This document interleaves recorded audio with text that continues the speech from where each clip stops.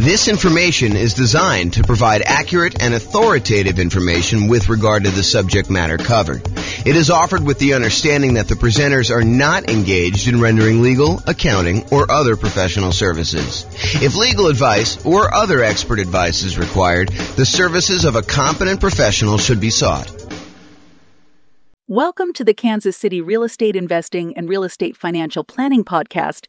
Learn all about investing in real estate in Kansas City, Missouri, with a combination of real estate financial planning and modeling with numbers specific to Kansas City, plus syndicated, more generalized recordings of live and pre-recorded real estate investing classes, not all of them specific to Kansas City. Be sure to stay tuned after the podcast for a message from our sponsors. All right, marketing to find off-market deals. I'm James Orr. Let us begin. So, finding deals. So, have you guys read the Millionaire Real Estate Investor book by Gary Keller? I think that is one of the best real estate investing books out there, honestly. If you have not read it, and if you read it a while ago, I would recommend you pick it up again. I haven't read it super recently, but I've read it multiple times, and each time I read it, I'm reminded of just how good of a book that is.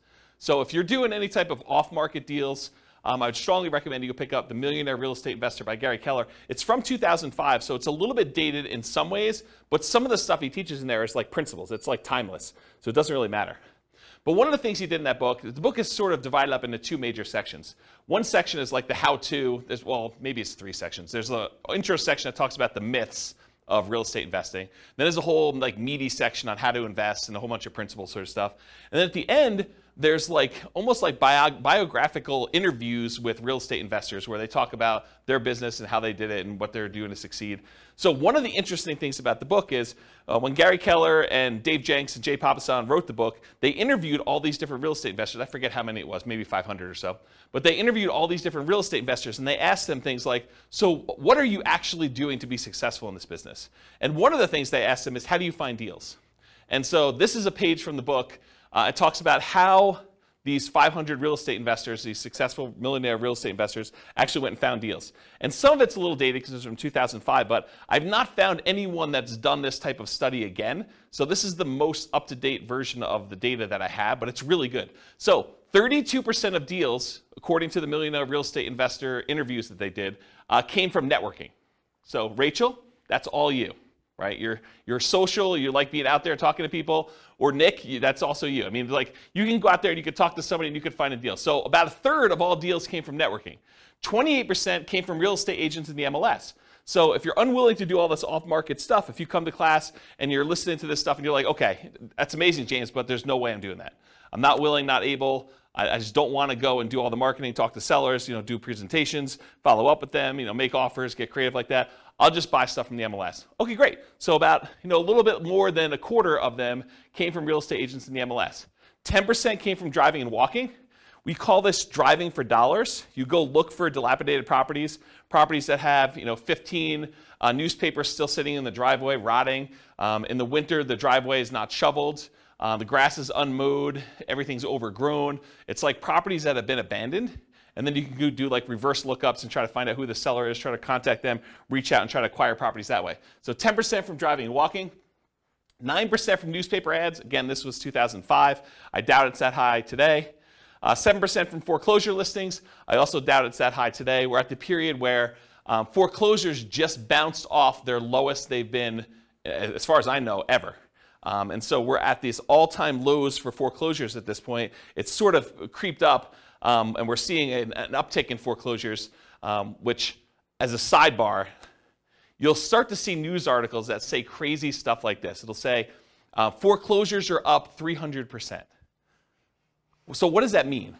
Well, if we only had one foreclosure last year, and now you have 3 or 4, then foreclosures are up 300%. So you got to be really, really careful when you hear crap like that.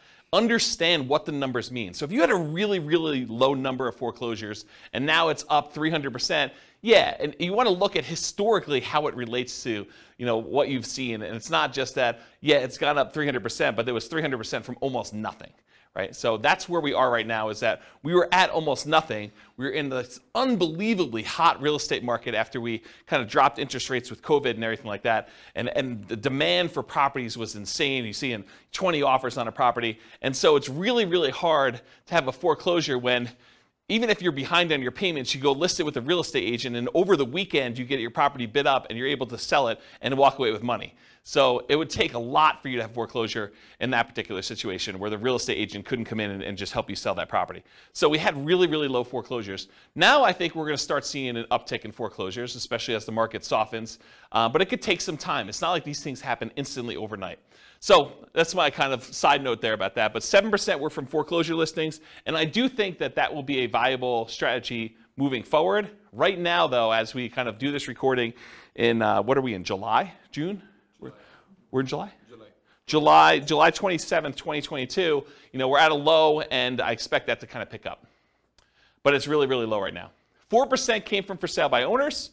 3% came from the internet database research.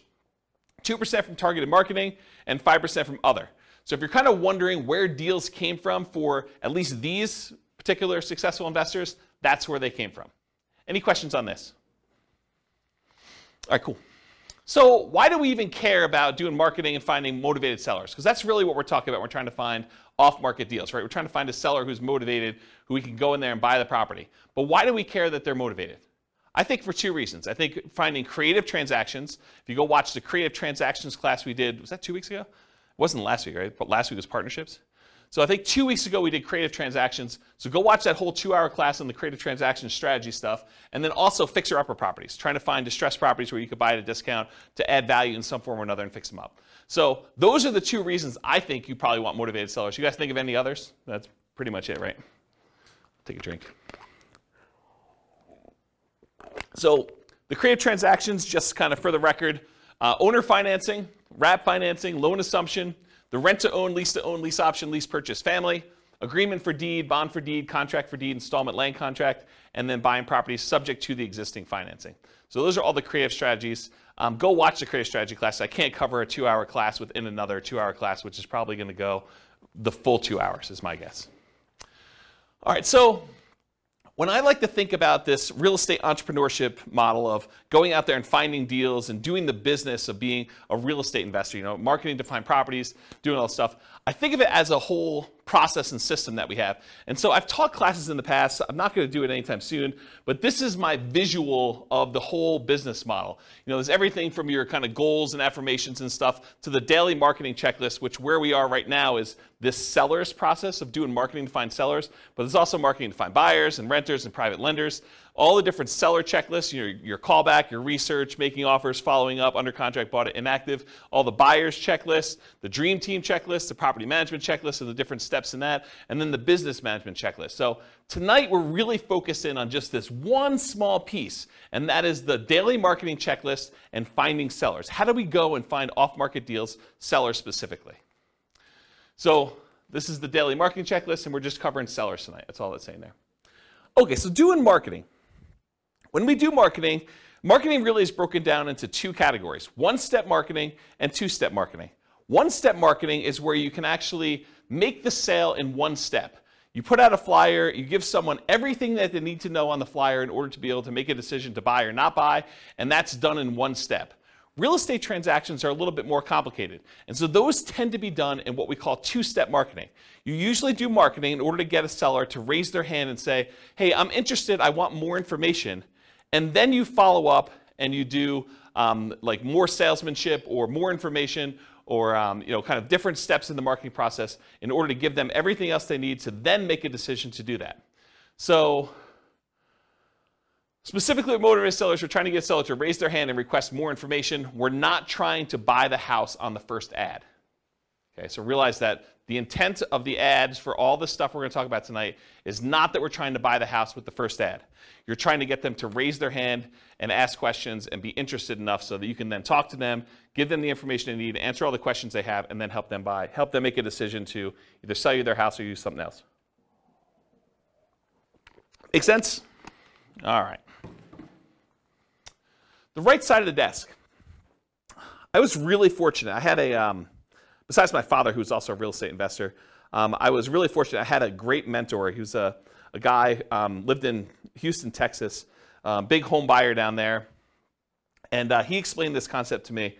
And the concept is being on the right side of the desk. Imagine for a minute you're like going to a bank. And you walk into the bank, you got your hat in your hand, you're like, hey, Mr. Banker, would you please be willing to loan me money? So he's sort of in the position of power, you're going there, and you're almost like begging them, to kind of loan you money. Do I qualify? Can you please help me? What do I need to do in order for you to loan me money? So as real estate entrepreneurs, real estate investors, what we really want to do is we want to be in the position where we're on the other side of the desk. We're on the right side of the desk where the seller comes to you and they say, so tell me how your program works. How can you buy my house? You don't want to be chasing a seller and trying to buy their house from them. You want them coming to you and saying, how does your program work? What can you do to help me? Here's my situation. Is this something that you can do to kind of solve my problems? So I prefer to have motivated sellers calling me saying, here's my situation, what can you do to help me? Versus chasing sellers and then trying to ask them, what's your situation so I can see if I can help? And I talked about the banker example. Here's one of the reasons why you want to do this though.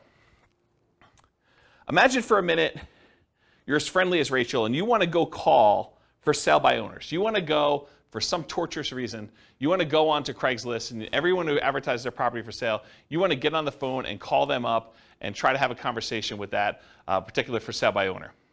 And you really want to buy properties creatively. You want to buy property subject to or with wrap finance where they basically leave their loan in place and you take over payments on their loan. So one of the things you need to know if you're going to go out there and try to buy properties creatively is how much do you owe? And imagine trying to get on the phone with a for sale by owner who is in the driver's seat because they're the one advertising, they're the one taking the calls, and you're trying to ask them, so, Mr. Seller, how much do you owe on the property? They're going to be like, what? Why do you need to know that? The price is $500,000. That's all you need to know. You don't need to know how much I owe on the property. That's the problem with doing this sort of like chasing sellers. Now, if a seller calls you, very different situation. I think you're much more likely to get a compliance from a seller to be able to tell you how much they own a property if you ask them if they're calling you versus you directly try to chase them and call them. Now, that's not to say that all sellers that call you on your marketing are going to automatically volunteer that information. And honestly, with as much information technology and how much information is available in a lot of markets, you're going to be able to find this out by looking it up on the internet. However, I think if you're trying to make deals like this, you're much more likely to get compliance and to be in the right position of authority by having them call you for marketing. Does that make sense, everybody? Okay. All right, so a little story time. So this was probably 2008, 2009. 2009, I'd hired a full-time assistant to help out with marketing in order to buy properties. And one of the things we were experimenting with, and it worked out really well, is we would put marketing out there, and when they called in from the marketing, we had them go to a live answering service. And so they can call 24 hours a day. The answering service was staffed. It was like one of those, like, if you're a medical doctor or something like that, and you want like an after-hours call center where they're willing to take messages, and it's that sort of like answering service thing. And you can give them a list of questions you want them to ask anyone who calls in, and they write down the answers and they send it to you. I think it was by email at the time, and then sometimes they even record the calls and they'd send you the recording of it. So I was like, okay, let me do some experimenting, and this is what we ended up doing. So when we did like marketing out there, I think we were doing mostly postcards at the time. We did postcards out there, and then when someone called in the postcard, they got called into the answering service. And the answering service would ask these 3 pre-qualifying questions to someone when they first called in. This was completely the first contact they ever had. Okay? So imagine you're like, someone who received the postcard that says, we're interested in buying houses, and this is the answering service, and these are the questions that they're getting asked. So the question number 1 was, are you interested in selling a home? So they call in, they're like, hey, is James there? And they're like, nope, sorry, James is not here. Are you interested in selling your home? Okay, and if they said yes, they great. Do you own your home free and clear, or do you have a mortgage on it? Oh, I have a mortgage on it. Well, great. Are you looking to sell the property for what you owe? So within 3 questions of calling the answering service, we had basically made an offer to the seller calling in to see if they wanted to sell their property for what they owed. And if you're trying to buy properties creatively, subject to taking over existing debt, or if you just want to know like what they're willing to accept if there's some motivation there, a seller who's willing to sell their property for what they owe is, in my opinion, a sign of motivation. And so this was a way to pre-screen sellers to sort them by motivation. Not to say that the ones that answered differently wouldn't also be deals, but these are potentially greater quality leads. Does that make sense, everybody? So this was a really quick way to do that. And I think if I were going to do a lot of marketing again, this might be one of the ways I'd set it up. Okay, so let's talk a little bit about some philosophy. So as a backtrack, before I talk about philosophy, this class is set up in the format of a lot of pre-information about marketing, strategy, philosophy, how things work. And then toward the end, there are lots of examples of marketing pieces. I'll show you a whole bunch of different postcards so you can get a feel of actually what people are sending. I'll give you some examples of door-to-door flyers type stuff, post-it notes. I think I have some bandit sign examples in here. So you'll get a feel of some different marketing stuff in here. But first, before we get there, I'm going to set up a whole bunch of baseline stuff that I think you would benefit from knowing before we get to the examples. Okay, so this I'll outwork you mentality. Here's a quote here. It says, "Demand more from yourself than anyone else could ever expect." I think it's one of the basketball players. Anyone know what the basketball player was that said that? I should probably go look it up. But it was one of the basketball players. I think that he basically said, I'll demand more from yourself than anyone else could ever expect. And I think if you're going to be in this business, that's what you want. You want that massive amount of hustle where you're willing to do what it takes in order to get motivated sellers calling, doing all the stuff you need to do, returning phone calls, going out there doing your seller appointments. But I think that's an important mentality to have. I think you should develop multiple streams of motivated sellers. Don't just pick the cheapest one. Because I think what happens, and this has happened to me in multiple businesses, because I didn't learn the lesson the first time or the second time, but you don't want to go and just do one type of marketing and rely on that one type of marketing in order to bring you deals. I think you want to have a set of different strategies that all bring you deals. That way, if one of the marketing systems dries up and goes away or becomes illegal or just doesn't work anymore, is not as effective, is not cost effective anymore, then you have these other 2 or 3 to kind of rely on in order to do stuff. In my opinion, the most dangerous number in business is 1. I'll tell you the story of 72 in a second, but I'll tell you how I learned this lesson. So, I'm trying to think of how far back I need to go to tell you this. So back when I was doing real estate investing, I started off, this is probably also 2007, 2008, maybe even 2009. Somewhere in there, I was doing ads on Craigslist, and in my local marketplace, I could put up an ad on Craigslist, and if I renewed that ad every 3 days or so, I could expect to get a certain response rate. And I figured out to myself, hey, look, if I'm getting whatever it is, 1 or 2 calls a week by putting up this one single ad on Craigslist from sellers, then I could expect to do X amount of business. And I was like, but I really want to do Y amount of business, a lot more than what X was. So how can I go increase how many leads I'm getting from these sellers? And so I thought to myself, well, I could go post up twice as many ads, but you're already on there. You're kind of like fishing in the pond already. Maybe you put 2 fishing lines out, and maybe it works better. But I did some testing, and it didn't really work out the way I thought it was. I would get really good response on one, but if I did more than one, it just seemed like I was spamming Craigslist and doing it more than once. However, I could say, hey, look, I'm doing this here in Fort Collins. Couldn't I go and expand into Denver and put up an ad and actually do ads in order to find sellers in Denver? And the answer was yes. So I could go do Fort Collins and I could do Denver. I was like, well, if I'm going to do Fort Collins and Denver, why don't I go and do Colorado Springs as well? So if I do, 1 in Fort Collins and, maybe I'm getting 2 calls a week in Denver because the population is a little bit bigger. Maybe I'm getting another 1 in Colorado Springs or, another 1 if I go to Pueblo. And I'm like, well, why am I just limiting myself to doing this in Colorado? Why don't I go and do an ad in Miami or something like that? And so I was doing all these different ads in all these different cities. And this is how we actually ended up doing the largest wholesaling company in the US. We were in 280 markets doing this wholesaling stuff, is we were getting deals in all these markets and then marketing them and kind of selling contracts or in some ways monetizing them. And so the challenge with this particular model was I was getting really low cost leads by doing this type of marketing. The challenge was eventually Craigslist didn't like it, right? Craigslist did not like the idea of us posting ads in all these different cities, and it was really a problem. But I was relying on one source of leads. if I had been doing Craigslist and direct mail and some voice broadcasts or whatever else, like all these different strategies we're going to talk about tonight, if I could have done all those, I could have been much more successful if Craigslist had shut down. But by Craigslist shutting down, we really had to push in order to keep doing it and get very creative in how we were going to solve this problem, when in fact I probably should have just gone and did some slightly different marketing in order to make it work. Does that make sense as to why I'm telling you the story about, don't just stick with one model because it's problematic for your business? Okay. So the story is 72. I'm going to kind of butcher this story. It's from Dan Kennedy, who's a famous marketing guy, not specific to real estate, but he's a famous marketing guy. And he tells this story about a dentist. And the dentist goes to a brand new town. He's never lived there before. He goes to town. He sets up a brand new dental office, and he crushes it. He's able to start this business. He operates it for a year or two, and then he ends up selling the business, packing up, moving to another town, and doing the same thing over and over again.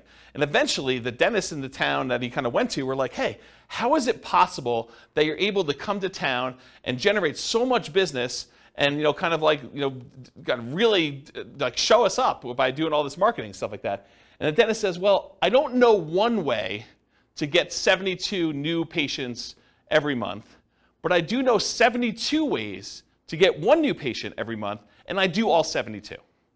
And I think that's more the philosophy you want to have in real estate investing. You don't want to say, I've got one way to generate all the leads I want to have. You want to have several different ways to do it and kind of do one here, one here, one here, and just make sure that your costs are acceptable for all the different ones you're doing. You may have some ones that are really low cost, but maybe they're not quite as effective. You don't get the deal flow you need from that. Maybe one that you could scale up as much as you want, but it's more expensive, but it's still reasonable enough for you to keep doing it. So maybe you do another deal or two per month from that, and then you do another deal, do another third one or fourth one, and you do as many different marketing strategies as you can in order to get the deal flow that you want. Does that make sense?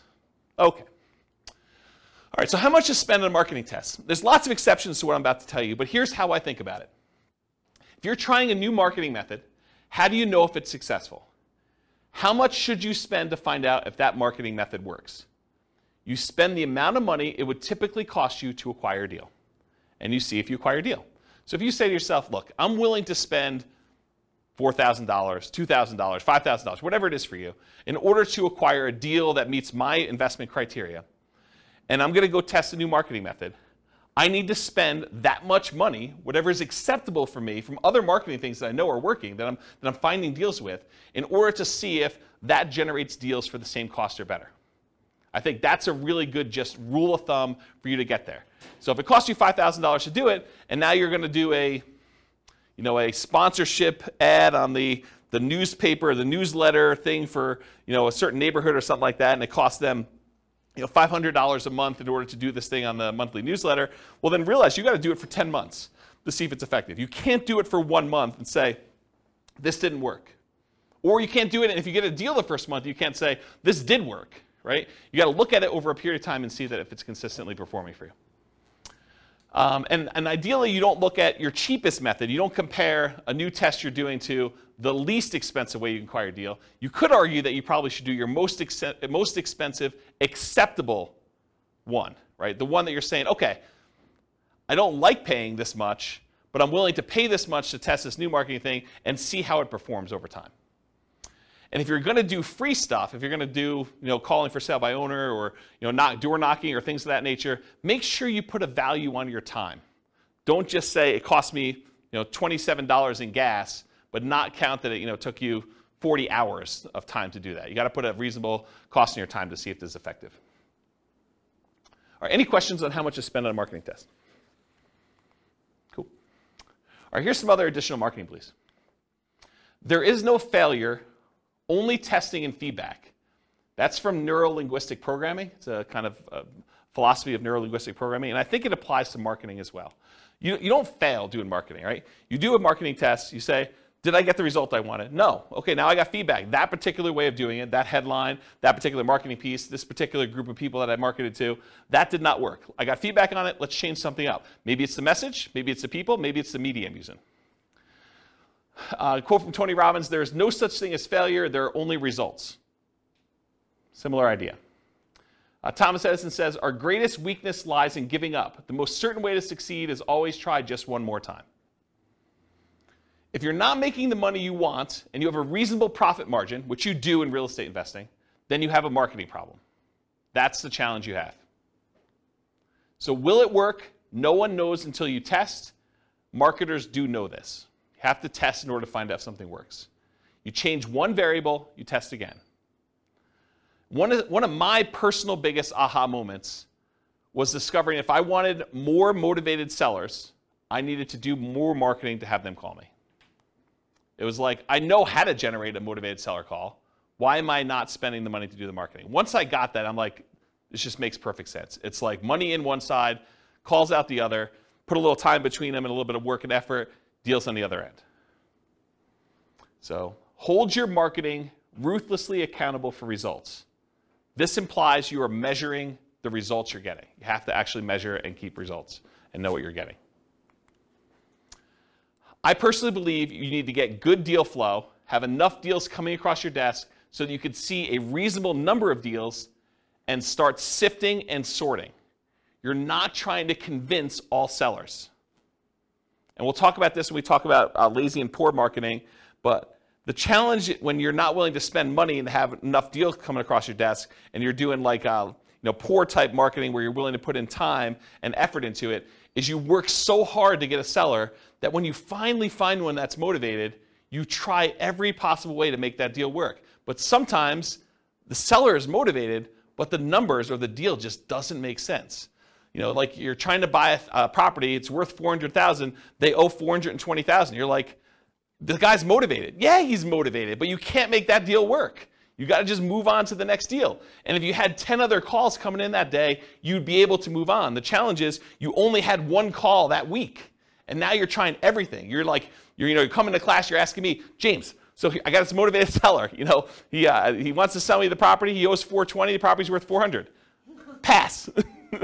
That's my solution. It's like I'm not trying to get creative and make a non-deal deal for you. Right? But if you had 9 other calls that day, then you move on. Otherwise, you're like, there's got to be something in here.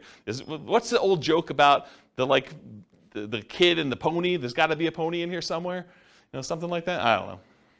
Anyway, so stop trying to convince all sellers. You're not trying to do that. You're sifting and sorting sellers. Start focusing on emphasizing solutions you can offer that would be good solutions to you and good solutions to that seller. You know, the language of, well, here's what I could do. Would that work for you? Makes a lot of sense. Only 25% of leads are legitimate and should advance to sales. And that's from Gleanstar Research. Only 25% of leads are legitimate and should advance to sales. Not every one is going to be a good fit for you. You're not trying to have a 100% conversion rate. That is not your goal. We'll talk about conversion rates in a little bit. All right, feast and famine. You got to keep the pump primed even when you're drinking from the fire hose. Don't turn off the marketing and then turn it back on when things die out, because it takes time to get everything going again. You want to keep your motivated seller pipeline filled. What I did is I figured out my numbers, and then I sent out enough marketing to get 1 call per day, my ideal pace. That's the pace I wanted to work at. So I figured out, after doing it for a little while, hey, look, I get about a call for every X number of postcards I sent out. I think it was like 140. I think that was my number. So for every 140 postcards I sent out, I would get about 1 phone call. And sometimes you'd get like lingering ones, but that was like the 1 phone call within a reasonable amount of time. And then you get the lingerers who saved it and they call you 6 months or 3 years later. Okay? Which you do, you get those. You get a little bit of like build up over time. But I was like, hey, look, if I want to call a day, I send out 140 postcards. So you don't have to do this, but I wrote software where I had the list of people I was mailing in a database, and I just exported 140 of them a day straight to Click-to-Mail. And I would send out the postcards that way. Okay? And that would give me about what I needed. Sure, there were days when I didn't get calls. There were days when I got more than 1 call. But it was about that pace. And I didn't start it and stop it. Right? Or you could work backwards from your ideal goal, and we'll talk about how to do this in the modeling spreadsheet. But you could say, look, I want to buy X number of properties. That means I need to do this number of phone calls. This means I need to put out this amount of marketing. So you can work backwards from your ideal as well. Okay? All right, looking inside and outside the industry. So study what other people are using inside your industry and outside your industry in order to find ideas of what kind of marketing to do. All the marketing that real estate agents use to find sellers for listing, that's what you're doing too. If you ever thought about it that way, real estate agents are trying to market to find sellers who haven't yet raised their hand and say, I want to sell my property. And they're trying to find those so that they can help them sell their property and get retail price. You're doing the same thing. You're trying to find sellers that want to sell properties. Your criteria for what is a seller that you could help is probably different, but you're still doing the same type of marketing. Or real estate agents sometimes are looking for buyers, which you might be as well when you get your property, or tenant buyers, or tenants. So you can look inside your industry for ideas. But don't just get laser focus on everything inside the industry. You could also look at what's happening outside the industry, what's working that other people are not doing, and bring it into your own business. So there were not a lot of real estate agents when I started doing these real estate investor classes that were teaching investor classes in order to generate clients in their brokerage. But there were financial planners who were. Financial planners were doing, a little lunch and learn or dinner thing where they'd come in, they teach a class on how to optimize Social Security, and they would use that to generate clients. Why weren't real estate agents using that? I don't know. I just started doing it. Same idea for your stuff. Look outside your industry for people that are doing something else, and then see what you want to adopt for your business. Okay? All right, so I know I could. I don't know if I will, but I could do a whole class on this particular spreadsheet. And the last time I taught a class on this particular spreadsheet was in 2016. I did a whole class that literally just went through each box in the spreadsheet, and I talked about my assumptions and how each step worked and everything. What this spreadsheet is, it's a way for you to model how much work you need to do at each step in the process in order to do deals as a real estate investor. So each block is a discrete step, and each block tells how much time you spent there, how much money you spent there, how much money you made there, and it kind of walks you through what happened in this block, and then each block between the blocks tells you what your conversion rate is. So for example, this first block is sending out postcards. If I send out 10,000 postcards and I get a conversion rate of 0.4%, so 0.4% of the postcards that get sent out become a call into me. So now it tells me how many calls I have here, how much time I spent on that call, how much money I spent on that call, because I send out a little credibility package to each person that calls in. Then I know how many calls I get that convert to a presentation where I go meet with a seller, and I can see the conversion rate from that. And then of the presentations I do to sellers, how much it costs me, how much time I spent doing all that, how much it costs, what the conversion rate is to sellers that go under contract. And then of the ones that go under contract, how many of them did I actually close on and buy? And then of the ones that I close on and buy, how many tenant buyer or tenant calls do I take? And then how many tenants do I meet at the property? And then how many applications and negotiating of leases do I do? How many signed leases do I do in managing the property? How many closings do I have for them when they finally buy the property? And then what the sale to the tenant buyer looks like at the end, and how much money was made and how much time was made. And then at the end, I sum up all of the time it took for every one of these steps, and how much money was spent in each one of these steps, and then how much money was made from all of these steps. And I could tell you what my dollar per hour was, and what my conversion rate was, and how many houses I sold. So now I can go back in here, once I know all my conversions and I got my costs and times and everything, I can come in here and say, okay, instead of sending 10,000 postcards, what if I sent 5,000? And it trickles all the way through and tells me, okay, now you're going to get this many calls and this many tenant buyers and so on. And then it'll tell you here at the end, you're going to do one deal and it's going to be this amount of money, or 2 deals, or whatever it is for you. And you get to look at all. Then I added a whole bunch of additional things, because every once in a while you'll do a seller presentation and you're not going to buy it yourself, you're going to wholesale it. Or you're going to list it if you're a real estate agent, because you're going to do that too. Or you're going to do something else from the tenant buyers that call in. You're going to help them buy a house if you have a real estate license. Or you're going to help them buy a wholesale deal, like wholesale retail. And so you can look at things that happen in parallel. So of the marketing that goes in, sometimes those get split off and you're doing additional things. You get a certain number of wholesale deals or listed properties, or other tenants that you're going to help buy a property, tenants that you call in originally and you can help them buy a property, and you can look at all the dollars, and then you can sum up the whole thing and find out, for this amount of spend on my marketing, how much should I make total from all of these different things, and how much time did I spend, and what's my dollar per hour? And then you can see which ones are most profitable, which ones are least profitable, and so on. So if you know, I want to do one deal here, and all these are other 0, right? You can say, I'm not doing any of these ones, but I want to do one deal here. You can toggle all of the numbers on the front end to find out how much you do need to spend to do that deal in whatever time period you're doing. Does that make sense? So that's the short version of the 2-hour class I teach on that particular thing. And you can download this spreadsheet. I'll put a link to it in the show notes. Okay. Any questions on this? Is that helpful, though, the idea? Wamsi, yes.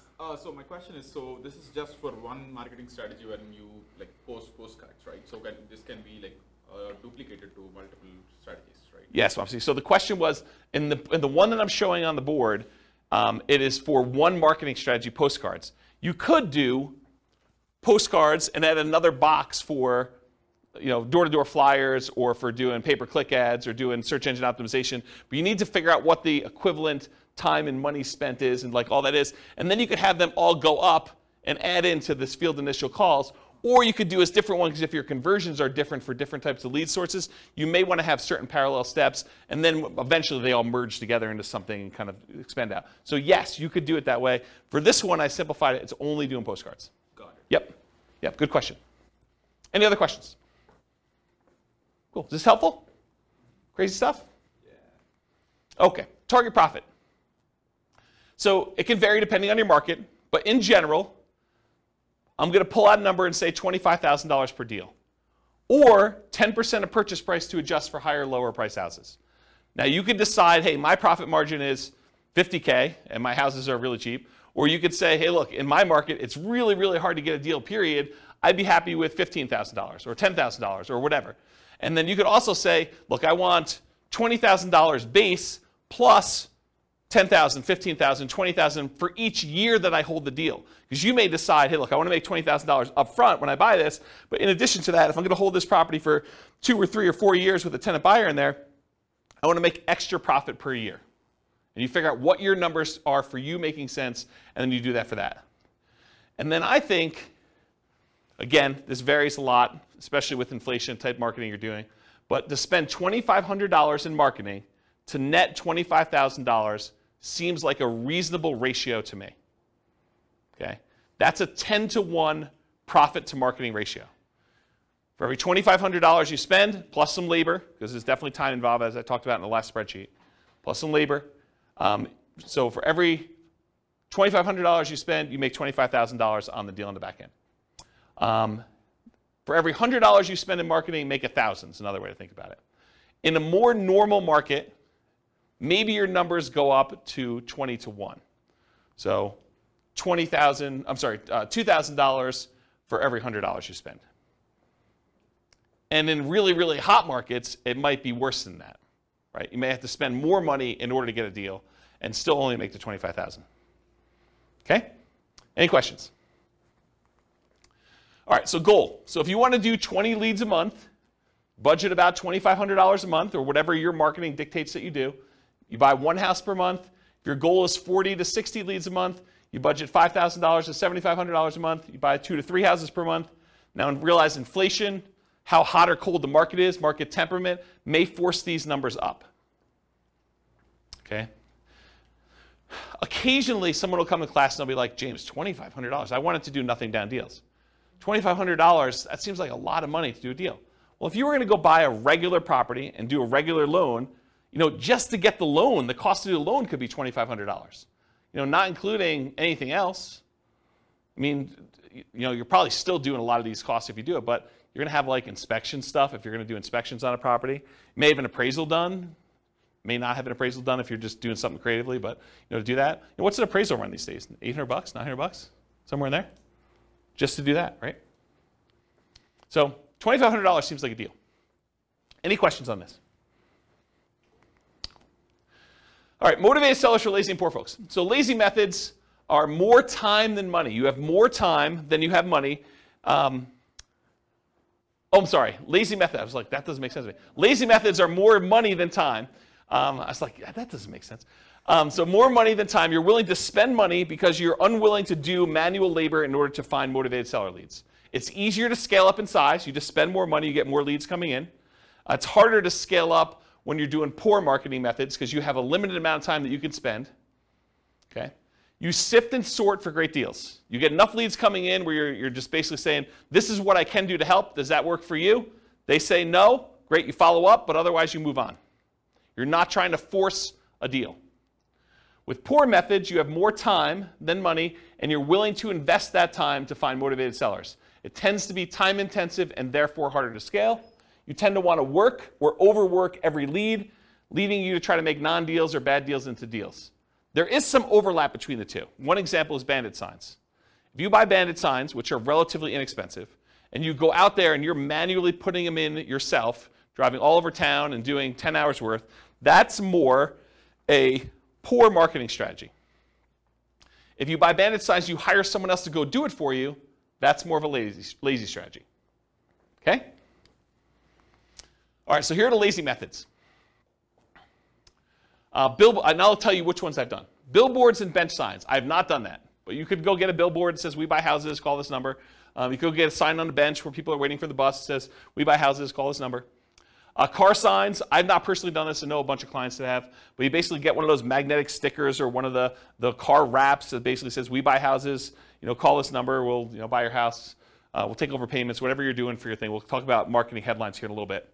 I've not personally done car signs, though. Direct mail, done a ton of direct mail.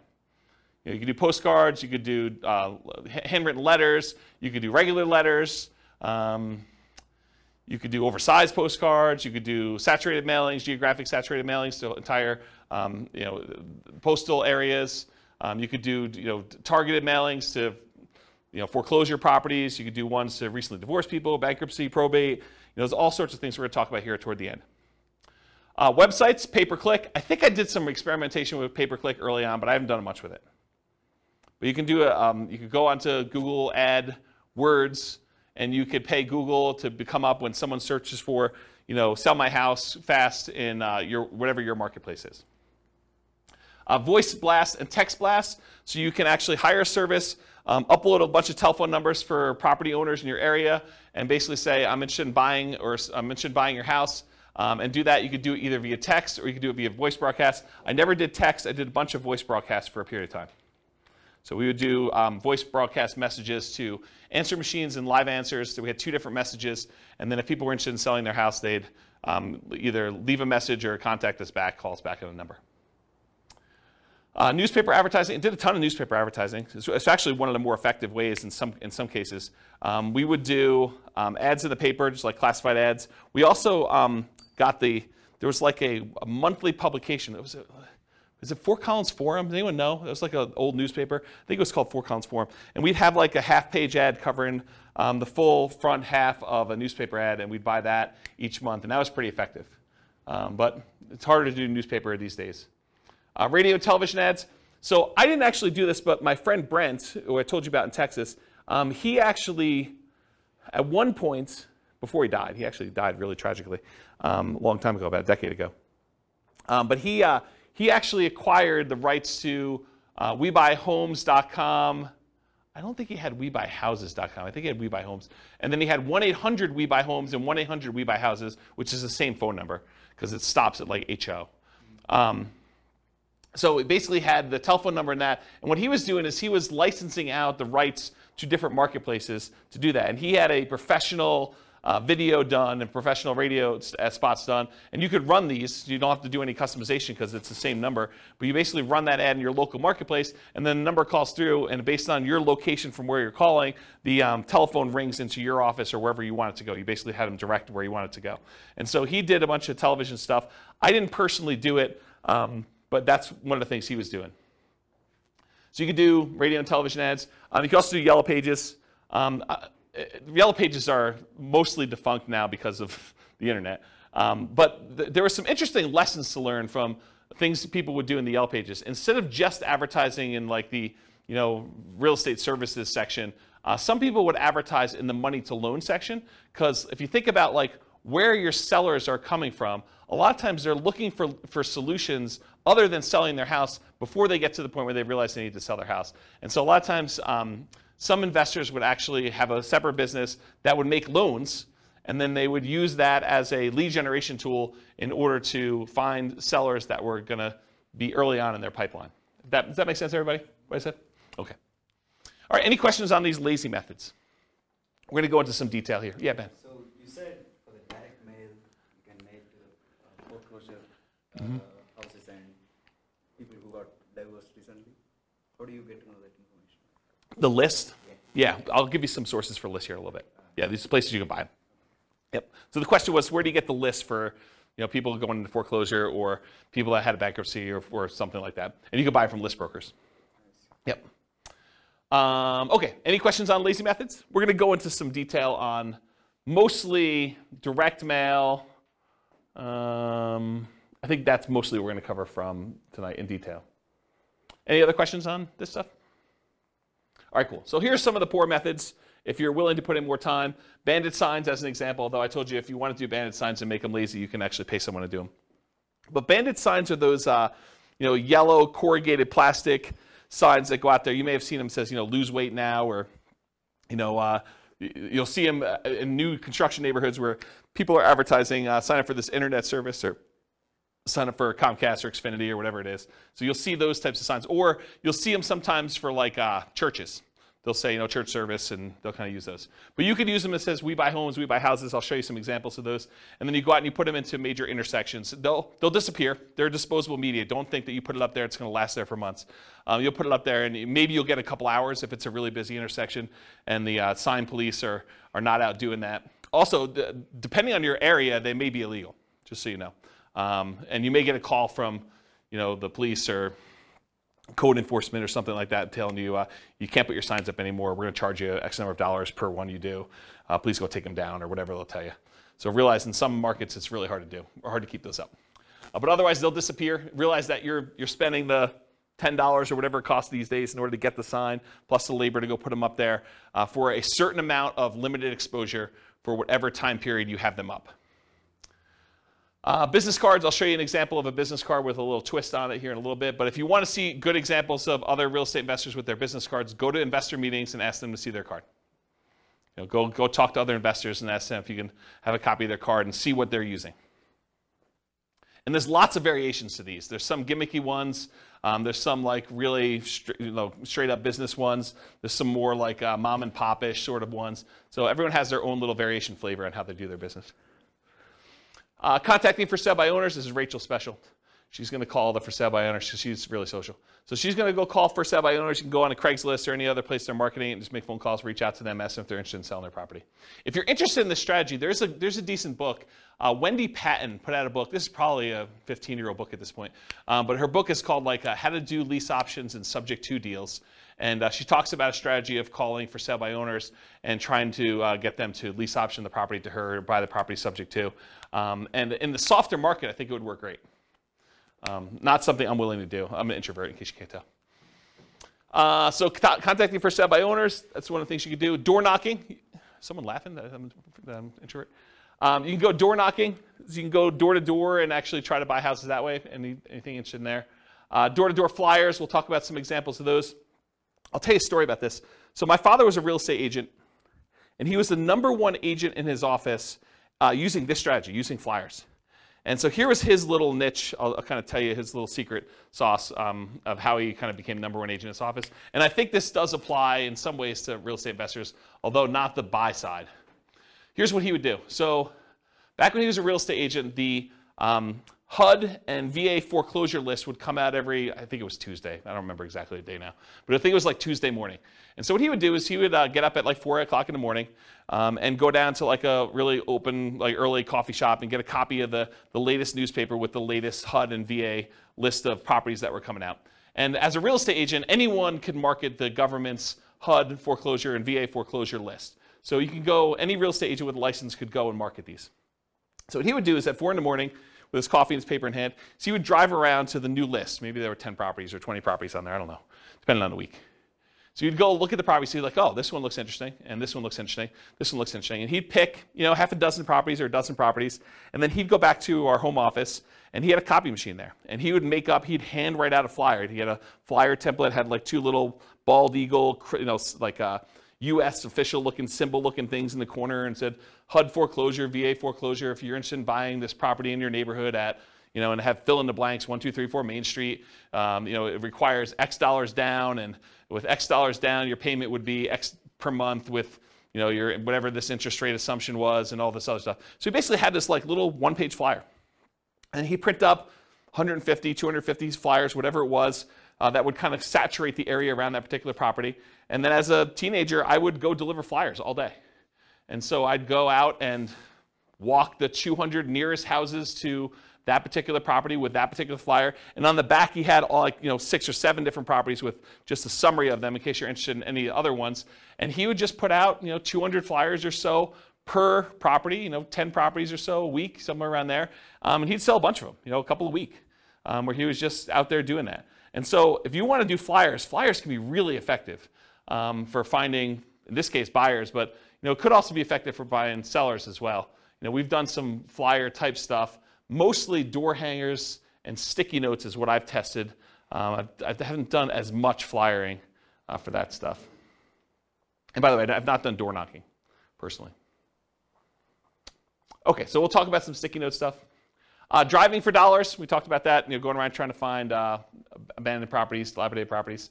Flyers and free flyers. So the flyer method we've kind of talked about, but the free flyer method I think is interesting enough. So for somebody who doesn't have a lot of money, you can go find 3 other businesses that are non-competing with you, the pizza guy, the car wash guy, the homeowner's insurance guy, whatever it is, and you could get them to each be willing to pay 1/3 of the cost to deliver 500 flyers to a particular neighborhood.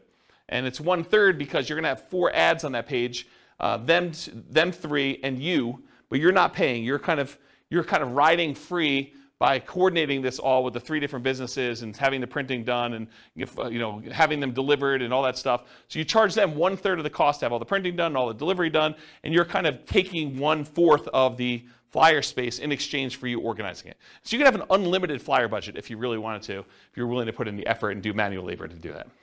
Okay? Networking, we'll talk about an elevator speech here in a minute, but Rachel loves to get out there and talk to people, as does Nick, and he can go and find deals that way. Real estate agents, that's another way to find deals that doesn't require a lot of money. Posting ads, if you're going to go willing to go on like these websites like Craigslist or places like that, you can put some ads up there. Promotional clothing, the We Buy Houses t-shirts and We Buy Houses, sponsoring the baseball team and stuff like that. You can also find real estate wholesalers and bird dogs who are willing to go out there and find deals, and then they'll sell them to you for a fee. So realize you can go do that. And then websites, you can do search engine optimization so that your website comes up for people searching for Sell My Home Fast or We Buy Houses in whatever market you are, so that your website comes up for that. Or you can do content marketing, write articles that are solving the problems of the sellers that are trying to solve their problem. I can't afford my payments anymore. What can I do? How can I borrow money to stay in my home? And you write solutions to those problems, and if that solution doesn't work for them, they may want to have you out there to buy their house by having a little ad on there. Or doing social media. Okay. Any questions on poor methods? Have you seen any numbers on anything social media related on conversion rates and how well it's done next to some of the other? No, I haven't seen actual numbers on the conversion rates for social media. My guess is that they're really low because I know the stuff for real estate agents. I mean, in general, if it doesn't take much time and effort to do, it's usually not that effective, right? So that's been my experience. All right, any other questions? Cool. 3 M's of marketing. So whenever you think about marketing, there's really 3 M's to do this. This is Dan Kennedy stuff. The market, who are you marketing to? The message, what are you saying to them? And media, how are you getting your message to your market? So we're going to look at each one of these in detail. So the market, who is your ideal market? If you're wanting to get owner financing, you got to be marketing to properties that don't have mortgages, something that's free and clear. About 1/3 of the entire real estate market is owned free and clear. They do not have a loan in their property at all, and that's according to the U.S. Census data. If you want to go buy a property from somebody who may not be in touch with what's happening in your marketplace or may have inherited a property, you can focus on out-of-the-area owners or absentee owners. You can go look up a list of property owners where the tax bill is being sent to an address other than the property address. And there's variations on this absentee owner list. There's ones where the owner's address is just another address inside the city, or the owner's address is in another town, sort of somewhat local, or the owner's address is in another county or another state or out of the country. So you could pick whatever list you want to focus on in order to find sellers that are whatever distance from the property that you want. Let's see here. Distressed sellers, so find lists of people that are in foreclosure or pre-foreclosure, or that recently got a divorce or job transfer or had some other type of loss, like a fire in the property or something like that. So some other thing that is distressing the seller, and you can find some of those lists. Some of them are harder to find. Job transfer is probably really hard to find. A lot of the other ones you can probably find pretty easily. House characteristics, maybe you only want to buy duplexes or triplexes or fourplexes. You can kind of narrow your list down and market only to those things. You only want to buy 4-bedroom properties, or properties that have at least 2 bathrooms, or properties that have oversized garages, or properties that are horse properties, or properties that you can bulldoze the property down and do some type of development on it, or you could do things based on lot size. You don't want to have too big of a lot, or maybe you really do want to have big lots. Whatever it is that you want to do in order to do characteristics of the property, you can kind of market to that particular list. And then anything other than that, bankruptcy, divorce, whether people who recently got married, probate, or assisted living, you can kind of focus in on whatever niche you're trying to serve. Any questions on market? All right, this picture is from the Millionaire Real Estate Investor book by Gary Keller. And in this, he basically determined which part of the real estate market was ideal for real estate investors. And so there's 4 different characteristics he's measuring here. How well they cash flow, how much hassle they have, how much appreciation they typically have, and how liquid they are, how easy are they to get in and out of. And he talks about low-end properties, average properties, and high-end properties. And then he shows you, on a scale of cash flow, whether it's low or high or medium, hassle, low, high or medium, appreciation, low, high or medium, and liquidity, low, high, or medium. So for example, liquidity, low-end properties have low liquidity. Okay? Then it goes up, and for the average property, they have relatively high liquidity. It's easy to buy and sell them. And then as they get more expensive, they also have low liquidity. As for appreciation, properties on the low end tend not to appreciate as fast as properties in the average, and properties on the high end are about medium. Okay? For hassle, low-end properties tend to have the highest hassle, average properties tend to have the lowest hassle, and high-end properties tend to have high hassle as well. And then low-end properties tend to have the best cash flow, average properties tend to have intermediate or medium cash flow, and the high-end properties tend to have a little bit lower than medium, but not quite all the way to the low cash flow. So if you look at where are these curves at their best, and you'll find that it's not the very, very low end, and it's not the very, very high end. The great deals tend to be at like the quartile, about the 25th percentile of the marketplace, and good deals tend to be in this kind of like median section around the 50th percentile. So have you ever heard me in another class say, we typically like to invest in the second quartile. You don't want to be buying the cheapest stuff. Although, as I say this, there are niches where you could decide, hey, listen, my specialty is low-end properties, or my specialty is luxury properties. And you can make that work. But in general, the kind of sweet spot is that second quartile. Not the cheapest stuff, and usually below the median. Okay, so that's generally where it is. Now, does it have to, if you say, I don't buy, median's 500,000, I'm not buying 505. No, I mean, you can go a little bit above it, but you don't want to be crazy. Okay, any questions on this? Being in the middle of the market. Cool. All right, so here's some example motivated seller marketing headlines. You can do stuff like, we buy houses, or we buy houses cash, or we buy homes, or we buy homes cash, or cash for your house, cash for houses. Sell now for cash, cash now for your house. Sell your house in 9 days. Here's one I like. How to sell your house as is for a fair price on the date of your choice. Or how to sell your house for full price on the date of your choice. How to sell your house as is for a fair price in 9 days. Discover how to sell your house quickly. Sold in 9 days. We buy houses, we take over payments. Stop foreclosure, avoid foreclosure, facing foreclosure. We buy houses any condition or situation. We buy houses any price or location. So those are some different examples of motivated seller marketing headlines that you could possibly use. Nick? What's the 9 days? Why 9? Specific number? and you can do it. Something that you can perform on. If someone is really distressed and they're like, look, I need a quick solution, someone that could buy their house in 9 days is attractive. I just wondered why 9, that specific number. Yep. At least the amount of days to be able to close a deal. No, I mean, you probably could close faster than that. You can do 8 days. You can do 11 days. Whatever you want to do. Yeah. Should be believable. Any questions on headlines? All right, so here's an example, probably one of our first examples of actual marketing. Alternative headlines, often used on media like sticky notes or some postcards. Notice, warning, or attention homeowner. So this is a sticky note. I licensed the ability to use this from a guy named Richard Roop. He does a bunch of marketing stuff for real estate investors. And so this is the example that Richard Roop uses. We've done these and they've worked really well. In fact, I have a funny story. So on this thing here, when you print them out, this shows up in blue. It's like Richard's initials and number 37. And we don't change it. It's always 37, no matter what it is and who it is. So I get this really nasty phone call from a seller who's like, if you ever put this sticky note on my door again, number 37. So she's all mad and worked up, and you can hear her crumpling it up in the background and throwing it away. So she's just really worked up. There's only like 3 or 4 really angry people in the world. They just move around a lot, so you'll run into them.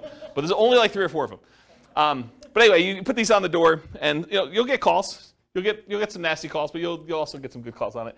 And so the postcard basically says, attention homeowner, companies now looking to purchase several houses in your neighborhood. Are you looking to sell soon? Blah, blah, blah, blah, blah. Call our 24-hour recorded message line. Remember, we're doing 2-step marketing. This is not enough to sell a property, right? Not enough to get them to convince you to sell them your property. So 24-hour recorded message gives them more information. Or go to our website and get more detail on that. Submit your property information. And then if you're not looking to sell, keep this one or send it on to a friend, sort of thing. Okay? Any questions on like the sticky notes example and some headlines for that? Make sense? Okay, cool. So you want your message to match with the market you're doing. Make sure that your message matches the market you're trying to reach. We buy houses, we take over payments. If you're kind of marketing to free and clear properties that don't have a mortgage on them, does we take over payments make a lot of sense? No, not really at all. What if you're trying to buy luxury properties like, $1 million homes? Does we buy properties cash, any condition, make a lot of sense? Maybe not. There's probably some disconnect there. Maybe you'll catch 1 or 2, but I don't think that's the message you'd primarily want to target. It's sort of like fishing, right? If you're fishing and you throw a certain type of bait in the water, is it possible you could catch a shark with a worm? Maybe. You're probably not catching sharks with worms, but it's possible you could. You're much more likely to catch a shark if you use the bait that sharks like, or you're much likely to catch the other fish using the bait that fish likes. So cash for houses. Cash for houses tends to work and resonate better with lower price homes. And then watch any foreclosure messages to make sure that you're targeting the right list for that too. Any questions on that? Multiple contacts. So you can double your transactions if you follow up. If you just do like this one hit and you don't follow up with anyone who calls you or does anything like that, expect your closing ratio to be much lower. But if you talk to someone on the phone, even if the solution is not good for them at that time, but you follow up with them over time, they've already expressed some level of interest, and a lot of times their situation changes. You can almost double your transactions, or in some cases more than double your transactions if you actually follow up with people. Or you can half your marketing budget to do the same number of deals. Another way of saying that. So repeat hits and repeat marketing, repeat mail to your mailing list, repost banded signs, renew ads. Part of the credibility you build up is when they see your ad all the time, right? If you only ran the ad once and someone is considering using you, but they go back to that newspaper or they go back to that source wherever they saw your ad and they don't see your ad anymore, they think that, yeah, I'm glad I didn't deal with that guy. He's out of business already. Okay? Meaning top of mind? Yeah, top of mind. Yep, that's another way of saying it. Yep. But there's also a credibility factor too, right? Like if you just disappear, they don't know if you're still around. Offer made follow-up. Does everyone accept your offer? For every offer you make, does everyone accept it? Absolutely not. Nope. So send a thank you note immediately. Put the seller on an automated mailing list for more frequent follow-up. I recommend monthly. This will double your closing percentage. So if you were closing 1 out of 20 before, with proper automated monthly follow-up, you'll close 1 out of 10.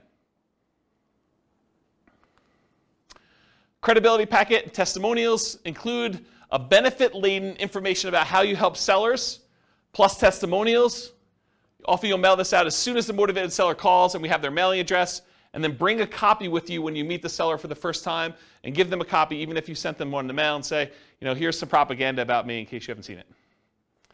I'll put a link in the show notes to my credibility packet so you can see it.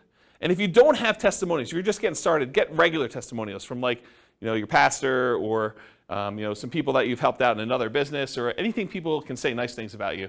The better, more specific to real estate is, the better. But if you don't have it, work with what you have. Any questions on credibility packet testimonials? Cool. Commit to improve your response rate in all your marketing. So each marketing campaign that you do is a horse race. You always want to be testing one variable with 2 options to find out which one's going to win. It requires you to measure your results so that you can improve them. Focus first on testing headlines to get the maximum response. So headlines are the easiest thing to test. It's often the biggest impact. And as you do more testing, be careful of improving response while sacrificing quality, conversion on the back end. For example, you could boost response by saying full price instead of fair price, but it might be at the expense of getting acceptable deals to you. So you can get more calls, but maybe you're not converting as many because you changed your wording. Does that make sense? Okay. More ways to respond tends to increase response.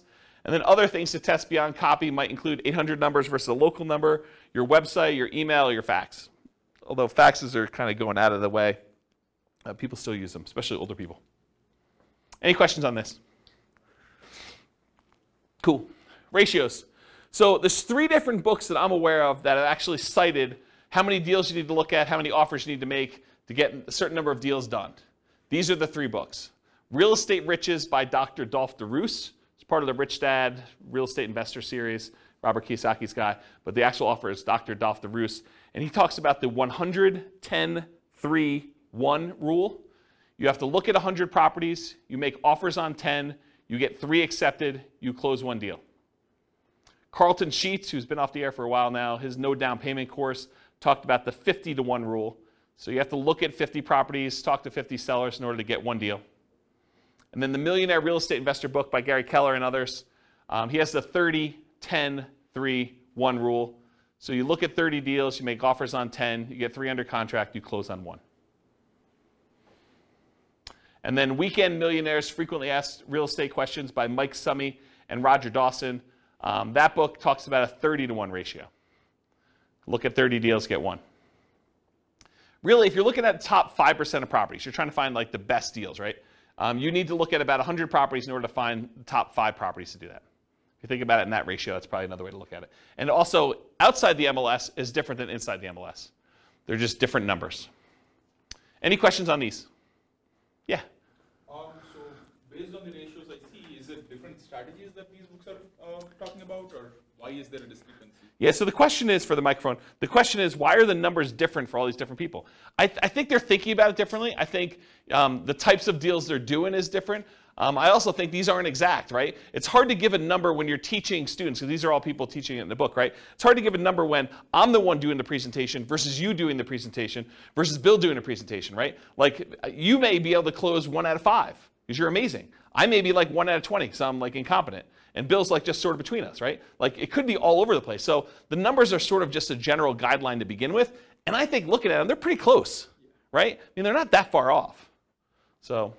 But is 30:1, the book that says 30:1 necessarily good than the book that says 50:1?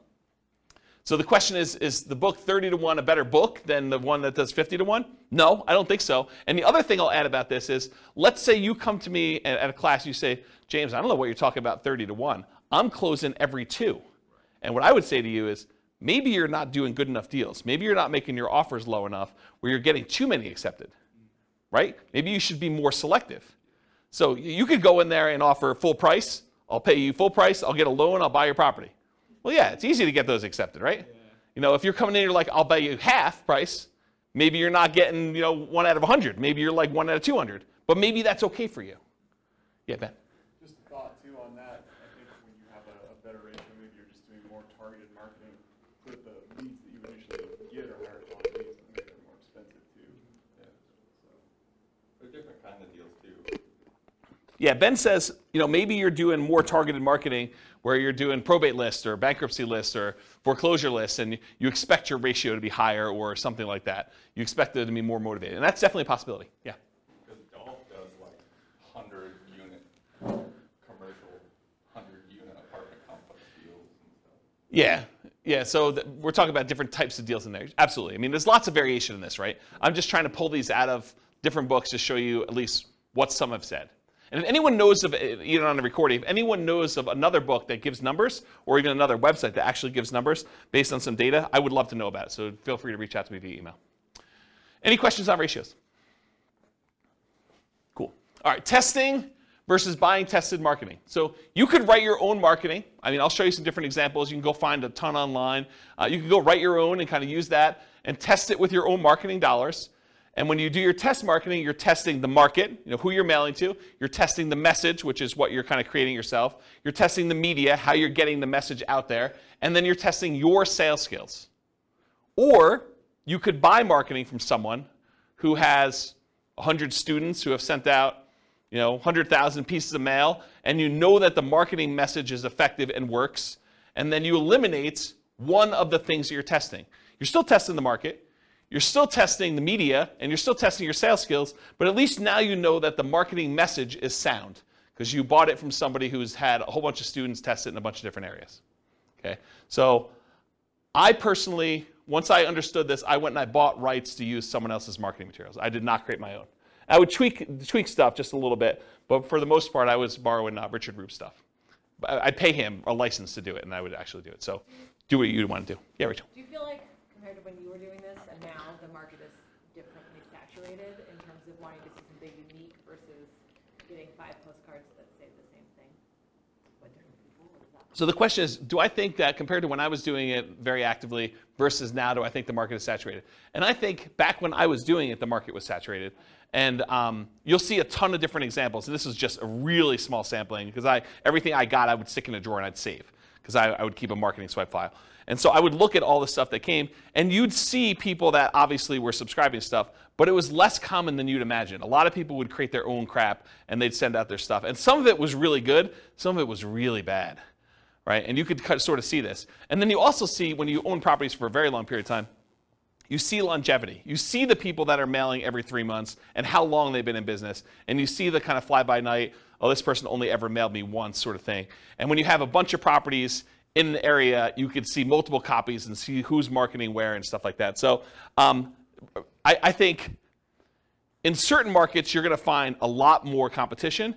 In other markets, you're going to find a lot less competition. And if you're marketing to do certain things, you're going to find more competition than other things. So there's, I think personally, a lot of fix and flip people out there. There's a lot of marketing to find fix and flip opportunities. It's just saturated market. There's a lot of folks that are willing to do that.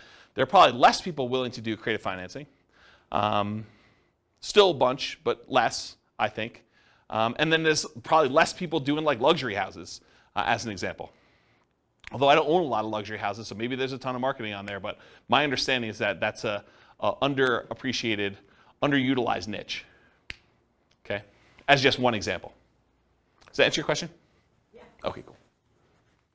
All right, so sample elevator pitch. So, Rachel's out at a cocktail party and someone comes up to her and says, so Rachel, what do you do? This is what you say to somebody. An example. You could come up with your own, but here's an example of something you might say to somebody to describe what you do. So I'll just kind of read you it. Sometimes people need to sell a house quickly or would rather not wait to have it sold by a real estate agent or for sale by owner. Well, my company helps those people by buying their homes directly, often using private funds. Then we help people, often people who find it challenging to buy a house traditionally, buy the houses from us. Often this involves renting or providing flexible owner financing to the buyers. So that would be an example of an elevator pitch that you might use. Now, if you were trying to raise private money, you might say that same thing, but after where you say my company helps those people by buying their homes directly, often using private funds, you might add an additional thing about private funds. We help investors who are wanting to have alternatives to the stock market investment where we help them, we pay them a return on those funds or something like that. So you could add that in there as well. Does that make sense? And adjust this for whatever you're doing in your business. Cool? Okay. All right, so here's a sample business card, and you guys there's lots of different, real estate investor business card variations. The reason I want to show you this one is it has an interesting twist that I've not seen used before. So in the state of Colorado, at least, the raising of private money is technically a licensed activity. You're supposed to have a license in order to borrow, like collect money from someone and give them a note secured by property to do that. So it's technically a licensed activity. And you're not supposed to go out there and actively advertise that you want to pay people a return for their money. That's a no-no. You're not supposed to do that. So the way that I thought about this is I'm supposed to disclose that I'm licensed. So why not use my license disclosure as a kind of sort of backdoor advertisement? So for my business card, the front of the business card looks like a traditional, I buy houses and apartments, private real estate solutions, has my contact information on there, my name, that I'm licensed, professional real estate entrepreneur, has my address, my website, and my email address on there. Nothing surprising about there, and this really kind of grinny photo on there, which people have told me I look a little crazy in that photo, back when I had hair. And then on the back of it, it says, licensing disclosure for private investors looking to earn returns from private real estate notes. So this is my disclosing to them that I have a license and how the license works. And so it says, notice, the company name is a mortgage broker-dealer licensed by Colorado Division of Securities to create notes paying interest secured by a deed of trust on real estate for private individuals seeking those investments. James Orr is a licensed mortgage sales representative for that company. So this was a way to sort of advertise for anyone who is interested in that I am licensed and I do those things. Does that make sense? I've not seen anyone else do that. So I thought it was kind of an interesting way to do it. Any questions on this? I will get a beverage. Okay. And if the creepy photo wasn't enough on the front, it's faint on the back. Yeah, right? It's like my hypnotic stare. Hypnotic stare, creepy hypnotic stare. Okay, so here are some sample bandit signs. And you've seen these, right? We buy houses cash, fast. I buy houses fast, cash. And these are not you don't usually buy the blank corrugated plastic and then handwrite these on here, although you could. You typically have them printed with the handwritten stuff on there. Then we buy houses, we take over payments, says telephone number. Need to sell your house fast, we buy houses, telephone number, any condition, any situation. And then avoid foreclosure. And you'll see some with black, and most of the time they're black and yellow, or red and yellow, or red and black, things like that. And I just put the McDonald's one out there because I thought it was funny. I think that's probably Photoshop. That's probably not real. All right, any questions on bandit signs? Examples? Cool. All right, buying for motivated sellers in hot markets. So avoid the obvious seller like the MLS and for sale signs ads when a market's really, really hot, because often you're going to be outbid by owner occupants on those. If you got 20 offers seen on properties, you can kind of knock your head up against the wall if you want to, but I don't know. Probably do better things with your time. Run ads, send direct mail, do flyers, target niches like high equity, probate, divorce, absentee owners, burned out landlords, etc. And then be willing to spend 3 times as much in marketing to find these deals. It's a premium you pay for buying in a hot market. Network and seek referrals, solve problems. So sellers don't give away equity. They don't give you equity. What do? They trade their equity for solutions to problems. They're not giving you $20,000 or $30,000 or $40,000 in equity. They're saying, hey, look, I got this problem. I need a solution. I'm willing to trade you this equity for a solution to that problem.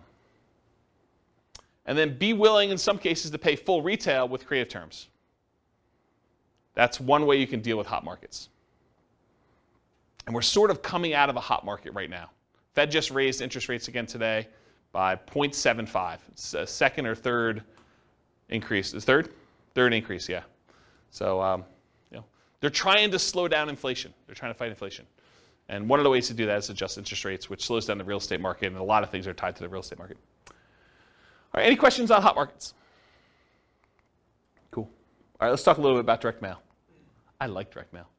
So what are the pros and cons of doing direct mail? So I'll just kind of share some with you. You have a lot of control when you do direct mail. You do a lot of testing. You control when it goes out, how it goes out, all that stuff. Your coverage and reach, you can have really good coverage. You can have really good reach by going, long distance. You do stuff local. You can focus on a lot of different things. There's a lot of flexibility. You can put out a large amount. You can put out a small amount. You can put out a small amount all the time, like every day. You have pretty good impact, especially if you have really good ads. You could change the size of the ad to have really big impact, or you could do postcards and do a lot of them. It has a pretty historic response rate, and with the movement of a lot of companies away from direct mail, there are less people competing with you in your mailbox. You show up alone. Versus someone goes online, you do pay-per-click, or you try to compete with SEO, and you want to come up for, sell a house fast in whatever your city is. Realize that you're not the only person trying to come up for that. There's other real estate agents, there's other investors, and so now you're competing with the 4 or 5 or 10 or 15 or 20 or 30 other people there. With a postcard, some days you're the only one that shows up there. Sometimes it's, you're the only one that shows up that month. So you definitely have a lot of ability to show up there without competition. You have selectivity. You can decide who you want to target versus having to hit a lot of waste, a lot of different people in there. It's highly scalable. You could decide you want to buy one house every quarter, one house a year, or you could decide you could buy 10 houses a month. Whatever you want to do. It's a very scalable type of thing with direct mail. It's relatively inexpensive to do. It's proven. A lot of people have used it for. And the other thing is privacy. If I want to find out what someone is doing in order to market to find properties, and you're doing stuff online or you're putting an ad in the newspaper, I can go look at that newspaper, I can go look at the online stuff, and I can see what you're doing in your business. And I can try to deconstruct that. I know unless I have a house in that marketplace and you send direct mail to me, it's hard for me to see what you're doing. So there's some privacy way to do it there too. What are some of the downsides? Sometimes there's delays in delivery. You can't always time this perfectly. Sometimes you get poor quality lists. You'll have a bunch of undeliverables or bad names on there. The cost per exposure, it's relatively high to get your message in front of somebody. There's some possible saturation. And then sometimes the mail gets lost or it's undeliverable. If it looks like an advertisement and you have a disgruntled postal employee, sometimes they'll take your mail and just throw it away, especially if you're doing like every door direct mail where you hit every house in a neighborhood or a certain carrier route. Sometimes the carrier will say, 400 of these, no one's expecting these, I'm just going to throw them away. So you have some loss when you have that. All right, so those are pros and cons. So farm areas, let's talk about mailing lists and stuff like that. I'll show you some examples. So farm areas, geographically, you can decide you're going to market to a specific county or specific city or a specific MLS area or specific subdivision or specific zip code.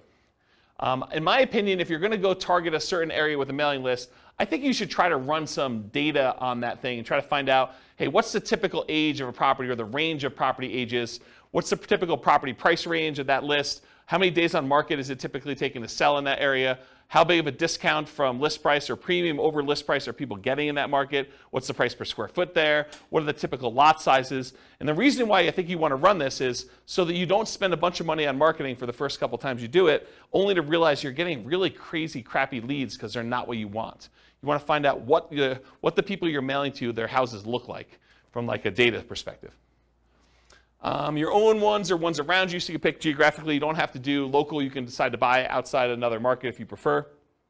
I was doing a lot of stuff in other markets. So I would do some stuff here, but I finally started doing a lot of marketing to some other cities that I wanted to buy in. Finding deals that fit your criteria based on geographic stuff, and then there are exceptions to every rule, all this stuff. Continuing on with mailing list selection, so you can decide property types. I only want to do detached properties like single-family homes or attached properties, condos and townhomes. I only want to focus on multifamily. I only want to focus on mobile homes or modular homes or manufactured homes. You can pick your price range. You can pick your median price, your average price, your low end, your luxury, whatever you decide you want to focus on from there. You could focus on financing, especially if you're going to try to come in and buy properties subject to or with wrap financing, or if you want owner financing. So you can look at the mortgage balance. You want to do low equity if you want to buy properties with subject to or wrap financing or lease option, something that has a high mortgage balance so you could take it over, and more likely to be able to structure a deal like that than someone who owes something that's very little, like directly subject to. Or if you want to try to get owner financing, try to do ones with low mortgage balance or no mortgage balance. And if you can't get that data sometimes you could look at the date of the mortgage, and if it's a really old mortgage, it's very close to be either completely paid off or very low at that point. Type of loan, FHA or USDA, beware of doing subject to on those, but it could be good for assumption if you're willing to move into property. VA loans or conventional financing, and then if there's a private loan on there, if you're looking to raise private money, you can look for all the different private loans and try to reach out to the private lenders and see if you can get some financing. They've already done it once. So you look at that as your kind of like private money list. Years owned, so you look at the last sale date. The shorter the ownership period, the more likely it is to do a deal like subject to or wrap financing or lease options. The longer the ownership period, the more likely it'll be paid off and you'll be able to do owner financing. There's just general rules. If there's no public data, the last purchase could be prior to the electronic recording of that, and so those are probably paid off.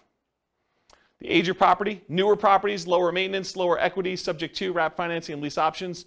Older properties tend to be more fixer-uppers, free and clear, and owner financing. So if you're looking for those lists. And then demographics, the age of the owner. You could find people that are likely to have more equity by looking at age of owner. And then occupancy, whether they're owner occupied, someone's living there, or if it's a landlord, absentee owner, where the tax bill is being sent to an address other than the property address. And it can be either out of town, out of state, or out of country. And then other specialized lists, you can look for vacant properties or probate properties as examples. Probate properties are properties that are owned by heirs, like someone has died and then it's been passed on to the heir.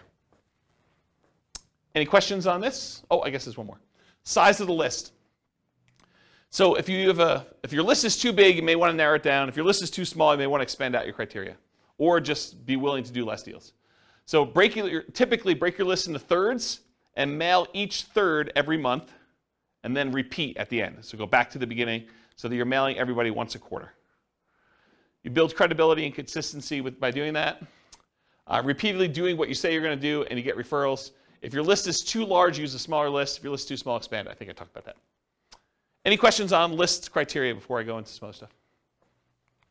All right, cool. So mailing list sources. So where do you get these lists from? So all the stuff you can get from public record, like property characteristics, loans, age of property, things like that. You can get that from public records, either your local property assessor or title companies or RealList. RealList is what we use here in our local MLS. So if you have access to the MLS, you could download a RealList public record list, or RealQuest, which is, I think, another product by the same company, which is a variation like what they offer. And then other sources of mailing lists: ListSource, Listability, InfoUSA, and Melissa Data. And some companies will specialize in just general characteristics of the property. Some will be able to give you kind of like mail merged lists with other data, like they can combine a property address with other things they know about them, like bankruptcies or foreclosures or income level or things like that, if you want to have things merged together. It'd probably be a whole class on just mailing lists, but that's the idea. And then list hygiene, you're going to mail stuff, you're going to get things returned to you as undeliverable. So you got to do stuff with them. So number one, remove duplicates before you send them out. Use the National Change of Address, the NCOA service, to make sure that if someone moved, you get their updated mailing address. And then remove undeliverables as you get them back so that the next time you mail them, you have less undeliverables. If you really want to, you could go ahead and try to track down where the undeliverables should go. I never bothered to do that. I probably could have had, there's probably a whole business model of you just focusing on the people that they're doing the undeliverables, because I think a lot of investors would just not do anything with the undeliverables, so you could go focus on them if you want to. I personally would just send more mail, but that's me. All right, cool. Message. So what marketing messages will we be mailing? We already covered all those marketing headlines before. Now I'm going to show you some actual sample postcards. So here's one example postcard. The headline for this one is, do you need to sell a house in city name? The company name will buy your house from you on the day of your choice. You will receive the same money for your equity as if you listed and sold through the real estate agent. So they're taking off, 6%-ish, depending on what the market is. You pay no commissions or fees. I pay no commissions or fees, but I'm going to net the same as a real estate agent. Sounds like I'm paying a commission or fee. Sell your house on the date of your choice, full equity, no commissions, no fees. That's their marketing message. Has the company name, their telephone number, including an 800 number and a local number and their website address. And then on the other side of the postcard has their name, that they're part of the Better Business Bureau, which, by the way, you just pay a fee and you can be part of Better Business Bureau. Call today to find out how the company can buy your house and city on the date of your choice. Any condition, model house or condemned, any price, mansion or shack, anywhere in the greater area, full equity, no commissions, no fees. Don't make another payment. Call today with their contact information there. That's a postcard. Here's another postcard, different one. Dear so-and-so. Oh, this is from me. This would be interesting. So my investor group is interested in buying your property located at blank in city. We buy several houses each month, and we're looking to buy more in this area. So what did I just do? I borrowed credibility, right? So if you're brand new and you're part of an investor group, maybe your investor group buys several houses, right? So now it's not necessarily you. If you're a brand new investor, you can do this. Should you have any interest in selling quickly and easily at a fair price, please call us at telephone number. If you get my voicemail, please leave a message for a prompt return call. When you're ready, I'd be glad to meet with you, inspect the property, and let you know exactly how much we can pay. You can also visit us at website address to submit a property information form and get the ball rolling. We have purchased hundreds of properties throughout our area since a date, so you may be a perfect solution for you selling your property. Call or visit our website to learn more about how we can buy your house as is on the date of your choice. Thank you. My telephone number, my name, my telephone number. I also have my website address there. And it says, P.S. If you're not interested in selling now, please keep this card for future reference. And then I make a disclosure at the very bottom in smaller font. Licensed broker and investor not intended to solicit properties already listed for sale. So this is an example of a postcard I would send through Click to Mail. Any questions on it? Here are some handwritten letters. Dear so-and-so, I'm currently looking to purchase a property in the blank county area. I've looked at several properties in the area, and I'm seriously interested in purchasing your house at blank. Do you really think they looked at properties in the area and that they picked mine out? Yeah, this is the challenge, right? Like, I think you lose credibility with this. A few good things to make an easier sale are, 1, the condition of the property is not important. 2, no realtor commissions. Why pay a commission if you don't have to? 3, I will pay cash and purchase in as-is condition with no bank inspections for termites, roof, electrical mold, etc. Is it really the bank doing that? Not really, but I'm being critical. I should be less critical. 4, our closing time is fast and flexible. You will not need to do any fix-up work if you are interested in selling. Please feel free to call me on my private toll-free number, which is this telephone number, and sincerely their name. What's that? It feels like an old letter. Do we say toll-free anymore? Yeah, probably not. Probably not, right? I do say area. Yeah. Here's another one. This one's not handwritten. It has a date and address and regarding a property address. Dear so-and-so, this company is interested in purchasing the property listed above. We will buy the property in its as-is condition. You will not have to make any repairs or improvements.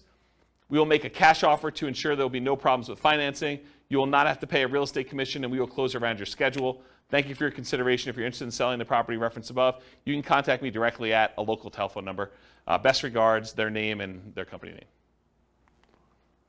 Here's another handwritten yellow letter. This one was photocopied onto this.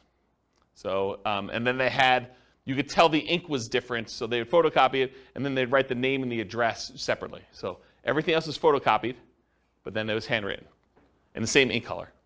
So dear name, hi, my name is blank. My wife and I would like to, by the way, is this a male handwriting or female handwriting?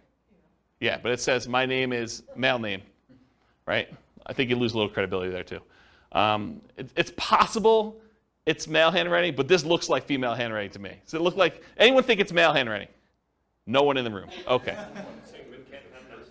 What's that? I was kidding. I said, are you saying men can't have nice handwriting? No, I'm just, maybe, yeah, I guess that's probably inappropriate. Okay, I take it back. What's that? But do you think it also, people would lose, I think, I've thought about saying my husband and I, but I think as a female, I would lose credibility in a lot of. Oh, I don't know about that. And I probably shouldn't touch that one. I don't know. I mean, the world's unfair. It's unfortunate, but maybe. Yeah. Yeah. Please call us at telephone number. They give multiple numbers. They also include their fax number and their email address. Please call. Thanks. And they've got his initials on there. This is a big national chain. This is a version of their letter. It's got the address, dear, certain names. Records indicate that you are, oh, this is actually a really instructive letter. You should really read this one. Records indicate that you're the owner of the property at blank. Are you interested in a cash offer for that property? Our business is buying and selling houses and multiple house packages. We rehab and resell houses, and we sell property to other investors. So they're telling you they buy houses, but they also say, hey, look, if you got more than one, we'll buy all of them, right? They're telling we'll do the package. We rehab and resell them. They're telling you what they're doing, and then we sell them to other investors. Well, that's pretty interesting. We only buy houses at a discount. They're disclosing that up front too, right? But when we buy them, we pay cash. We pay most normal closing costs. We take the house as is. You don't need to do any repairs. And we can close quickly if you want us to. If you're interested in selling, would like a quick cash offer on the house at blank, please call 800 number, set an appointment to see your home. We maintain a very high professional standard. We maintain very high professional standards in the conduct of our business. We believe in making a positive contribution to our community. Please call toll-free number. Excuse me, if you're interested in selling your home, or if you have any questions, thank you for your time to review my letter. Sincerely, their name. P.S. We pay cash and most normal closing costs for properties, and we could pay quickly if you want us to. Are you interested in selling your property at blank? Please call this number. So the P.S., which is the second most read part of the letter, is just another offer. It's basically repeating the offer. That's pretty instructive too. P.P.S., which I guess is the second P.S. in the letter, not ready to sell today, then please keep this letter with your important real estate documents and call us when you're ready. Interesting, right? I thought that one of the things I liked about this one is they're telling you we're looking for a discount. So are they going to get a higher volume of calls or more qualified calls? More qualified, right? Yeah. I bet they paid a lot to have that drawn up too. Yeah, like tested it and professional copywriter sort of thing. Yeah. And this is what's great. Like once you get a copy or a couple copies of these, you can modify it to your own stuff, right? Like don't copy it verbatim, but massage. Kind of use this as a guide and then write your own.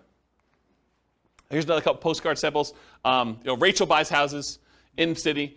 Unwanted estate, foreclosure, divorce, other bills piling up, had enough landlording, need to get out of town. Any condition, any location, any situation, close in 10 days. Call Rachel at her telephone number here. Problems don't just solve themselves. Call Rachel for a free consultative session. It's not as important why you need the cash as it is that Rachel can get you the cash and reduce your stress in as little as 10 days. And then Rachel buys houses, has their address, any condition, any location, any situation, close in 10 days. Call Rachel at our telephone number. That's another example of a postcard. Here's a couple other handwritten ones. Can you tell this one's like computer generated on the left? Yeah, right? So, dear name, I would like to purchase your property. It's designed to be handwritten-ish. I would like to purchase your property located in city. I'm eager to purchase property in this type of neighborhood and was curious about your house located at blank. Are you interested in selling? Because I'm ready to purchase your property with cash quickly, and you don't need to be concerned with any repairs or inspections, plumbing, roof, termites, etc. I enjoy fixing these things myself. Please understand that I'm not a real estate broker, so we can avoid commissions. Also, I'm prepared to pay all closing costs. So if you're interested in a simple all-cash deal, please call me now at telephone number, sincerely their name. And then here's another one. This is actually me. Although it's my partner with the letter. And so this one was photocopied onto a sheet, and then we would write in their address here and their name up here. So everything else was photocopied with black ink onto a yellow legal pad sheet of paper. Basically, we'd go get the legal pads, we'd cut them, we'd pull them out and stick them into the copy machine and just print it right on this. And when we did a white sheet with the thing, we had a yellow sheet underneath it so you could see where the lines would line up, and then we just copied it right onto here, and so that's how this was done. And if you turn this over once it's actually done, you could see where it's real ink versus where it was copied, so you could see that the name and the address was kind of put in there. But everything else was standardized. So it says, dear, whatever her name is, my name is blank, and I'm a real estate investor. I'm currently looking to purchase a property in blank county. I've looked at several homes in the area, and I'm interested in purchasing your property at blank. I'm not a real estate agent and do not intend to use one to purchase a house. Why pay a commission if we don't have to? I will purchase your property as is conditioned, so if you're interested in selling now or in the near future, please call me at blank, sincerely their name. So that was an example. Here's another postcard. Tell me if this one reeks of credibility or doesn't for you. So, dear blank, last week Tuesday, I was driving around the neighborhood and noticed your property at blank. I did some research in the public records department and noticed that you had owned it for quite some time, and so I was wondering if you had thought about selling. Okay, so first of all, I don't think this guy even lives in this city because I happen to know him. So I don't think he was driving around the neighborhood, and I don't think he did any research in the public records for this property in particular.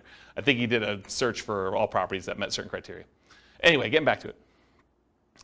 I'm interested in purchasing 2 investment properties in the area. I want to try and talk to you personally, but was not able to find your phone number. When I buy your properties, there are no fees or commissions. In fact, I'm willing to pay all of your closing costs. That would mean thousands of dollars in savings to you.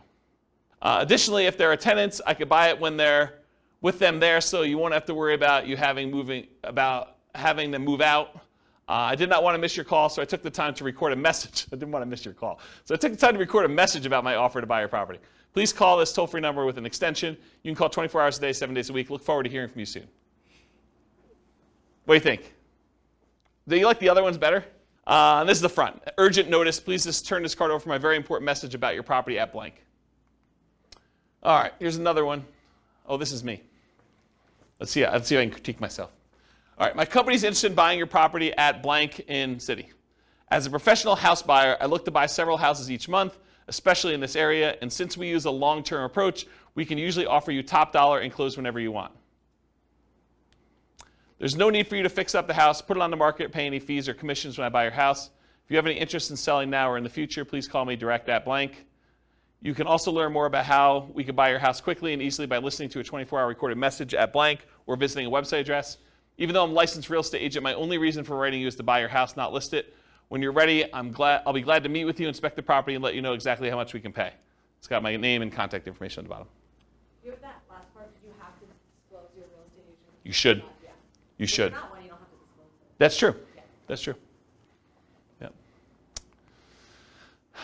Another one you probably have heard of before. So this one says we buy houses, problem, rent houses, repair problems, inheritances, vacant houses. And then the other side, the no problem way to sell your house. We pay cash. We can close fast. Foreclosure solutions, any condition, any location. Inheritances, vacant houses, rent houses. The company name will buy your house now just the way it is. Call toll-free number and has the address and everything on there. I just want to show you what an envelope looked like. It's just handwritten like that.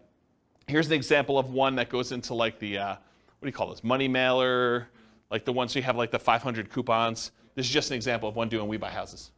So wanting to sell now, facing foreclosure, one more, owe more than it's worth, bad tenants, major repairs, divorce, relocating. It's okay, We Buy House, any condition. It has a telephone number and some stuff on there. Another postcards, We Buy Houses cash, getting cash offer, close quickly. Any area, any price, any condition, call now. Has a website address. Download your free special report. The 5 easiest ways to stop foreclosure in under 48 hours or less. So who is this person targeting? Someone who's in foreclosure, right? Could it really be this easy to stop foreclosure at absolutely little or no cost and in less than 48 hours? Getting your life right back on track with one small decision. Facing foreclosure, bankruptcy, late on payments, rising interest or balloon mortgage, recently laid off, we can help. Free report reveals all the details.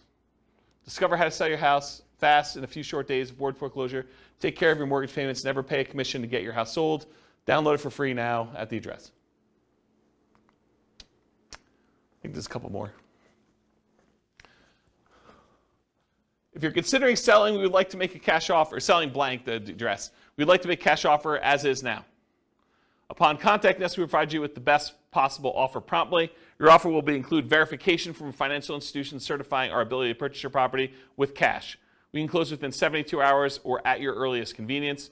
So there you go, there's 72 hours. Over the past 10 years, we have bought houses from thousands of people in an honest and professional manner. If you'd like to sell this one, that you sell this or any other property you own, please contact us at telephone number or visit us at a website address. Their contact information there. And apparently they're operating in a whole bunch of cities because they listed them all at the bottom. Here's another one. This is more like a form. Fill this out. Dear homeowner, which is very generic. We are investors who buy and sell houses in city area. Through public record, we are aware of a property you own here in blank county. If you're interested in selling your home here, please contact their names, a telephone number, or if you prefer, you can fill out the bottom portion of this letter and mail it to us at the address above.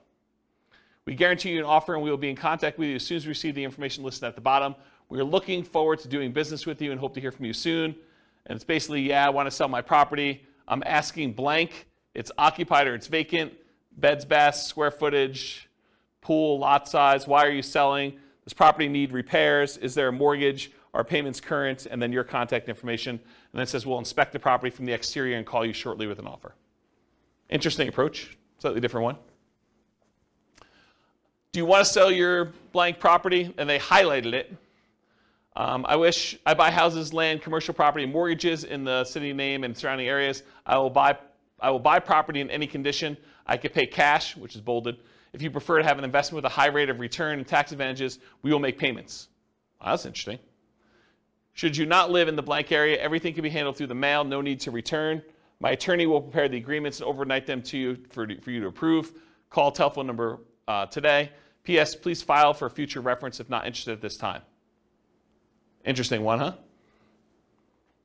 All right, so those are the examples for that. So media for doing direct mail, it could be postcards, could be letters, could be offers or contracts. I don't really have a lot of time to go into detail, but I did do a test where I sent unsolicited, just actual contracts, full-on offers, signed by me to buy properties based on a formula based on the assessed value. So I know what the assessed value in the MLS and the public record data was. I had a formula where I knew approximately what those typically are, and I made an offer based on that assessed value straight up. So they could have literally returned it signed. No one actually took me up on the offer. A bunch of people called back. I don't think we ended up closing it, but it was a relatively small test. I just kept doing postcards. It was a lot easier.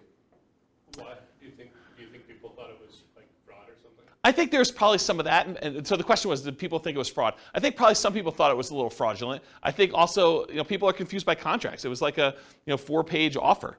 And they're like, what is this? What am I doing here? And so I think, this is like the 1-step versus 2-step example. That was 1 step in it, right? I'm sending you an offer. And I think most of the time it works better to do 2 steps. Just to warm them up to the idea. Yeah, and then answer questions, build rapport, answer questions that they have, kind of talk to about stuff. Excuse me. Postcards, letters, offers, contracts, free recorded information lines, websites, lead forms, and special reports. So those are the types of media we could use in order to get in touch with stuff. What name do you use on your marketing? You could use your personal name. For example, I could use James Orr. You could use the name of your acquisition manager. So for a while, I had a person who was doing acquisitions for us, and we put their name on there. A pseudonym like Jimmy Orr or Jim Orr. If anyone calls me Jimmy or Jim, I know you don't know me, right? Because that's not my name. My name is James. So you could put this on there, though, so when someone calls on the phone, they're like, hey, is Jimmy there? I know it's from certain marketing. So you could do something like that. So whatever you want to do. Business name, you can put your business name on there. You could borrow credibility. I forget what I was talking about there. I don't know. And if you're a real estate agent, you should disclose that on your marketing. Phone number, so you can put your phone number, your mobile, your office number, a 24-hour recorded information line, a 24-hour voicemail, an answering service, a live answering service, your staff, either your acquisition manager or your admin person. Other considerations, should you use a local number or long distance number? Should you put a toll-free number on there? Should you use an extension or not an extension? Should you include a fax number or not? All the considerations to kind of think about for this. For the website and email address on there, so if you can go get a custom domain name, for example, I think for a while we were using wecanbuyquick.com. I think I own it, but I don't think it's up because I'm sort of not acquiring properties right now. But We Can Buy Quick, I think, was ours. That's an example of a custom domain name. You could do shared versions of that where if you have a domain name that's good, like WeBuyHomes.com, you might have like WeBuyHomes.com/Colorado/Denver as an example. Ooh, anything crazy? Storm? Oh, storm's coming. Well, that supersedes silent mode. Specific subpage, so example, you could have it, like my name, jamesorr.com/sellyourhome or sellyourhome.php, like whatever page you have as a sub-home for that stuff on there. And then if you do 2-step marketing, you can have them go to a lead form that sends a special report, or have them go directly to the special report just shown on there, or you can have them go and see your testimonials and credibility packet online as well. So those are just options for that. And then email address, do you use a free email like jamesorr@gmail.com, or do you use like a custom one like james@wecanbuyquick.com, which doesn't go anywhere, so please don't email me at that one. You can set up an autoresponder so that if people acquire stuff, they can do that. Or there's certain services where you can email an email address, and that subscribes you to an email list, or it can go directly to you, as some examples. What return address to use? Should it be business or personal? Just make sure it matches your thing. If you're saying my wife and I buy houses, you don't want to have like your business address and have it be a business name on there and stuff like that. I would not recommend doing your home address. You might get people actually coming and driving by, especially if they're upset for whatever reason. You can use P.O. Box, local business address, out-of-state address, like a mailing service return address. Sometimes that happens too, like if we're hiring a mailing company, which we've done in the past to do that. Mailing frequency. Sorry, I'm a little over, guys. Hopefully you don't mind. Moving parade, you need to be in front of them when they think about selling. So repeated hits. 80% of sales requires 5 follow-up phone calls after the meeting. That's according to the Marketing Donut. And at any given time, only 3% of your market is actively buying, or in this case, selling. 56% are not ready. 40% are poised to begin. And that's from Vorsight. And then 63% of people requesting information on your company today will not purchase for at least 3 months.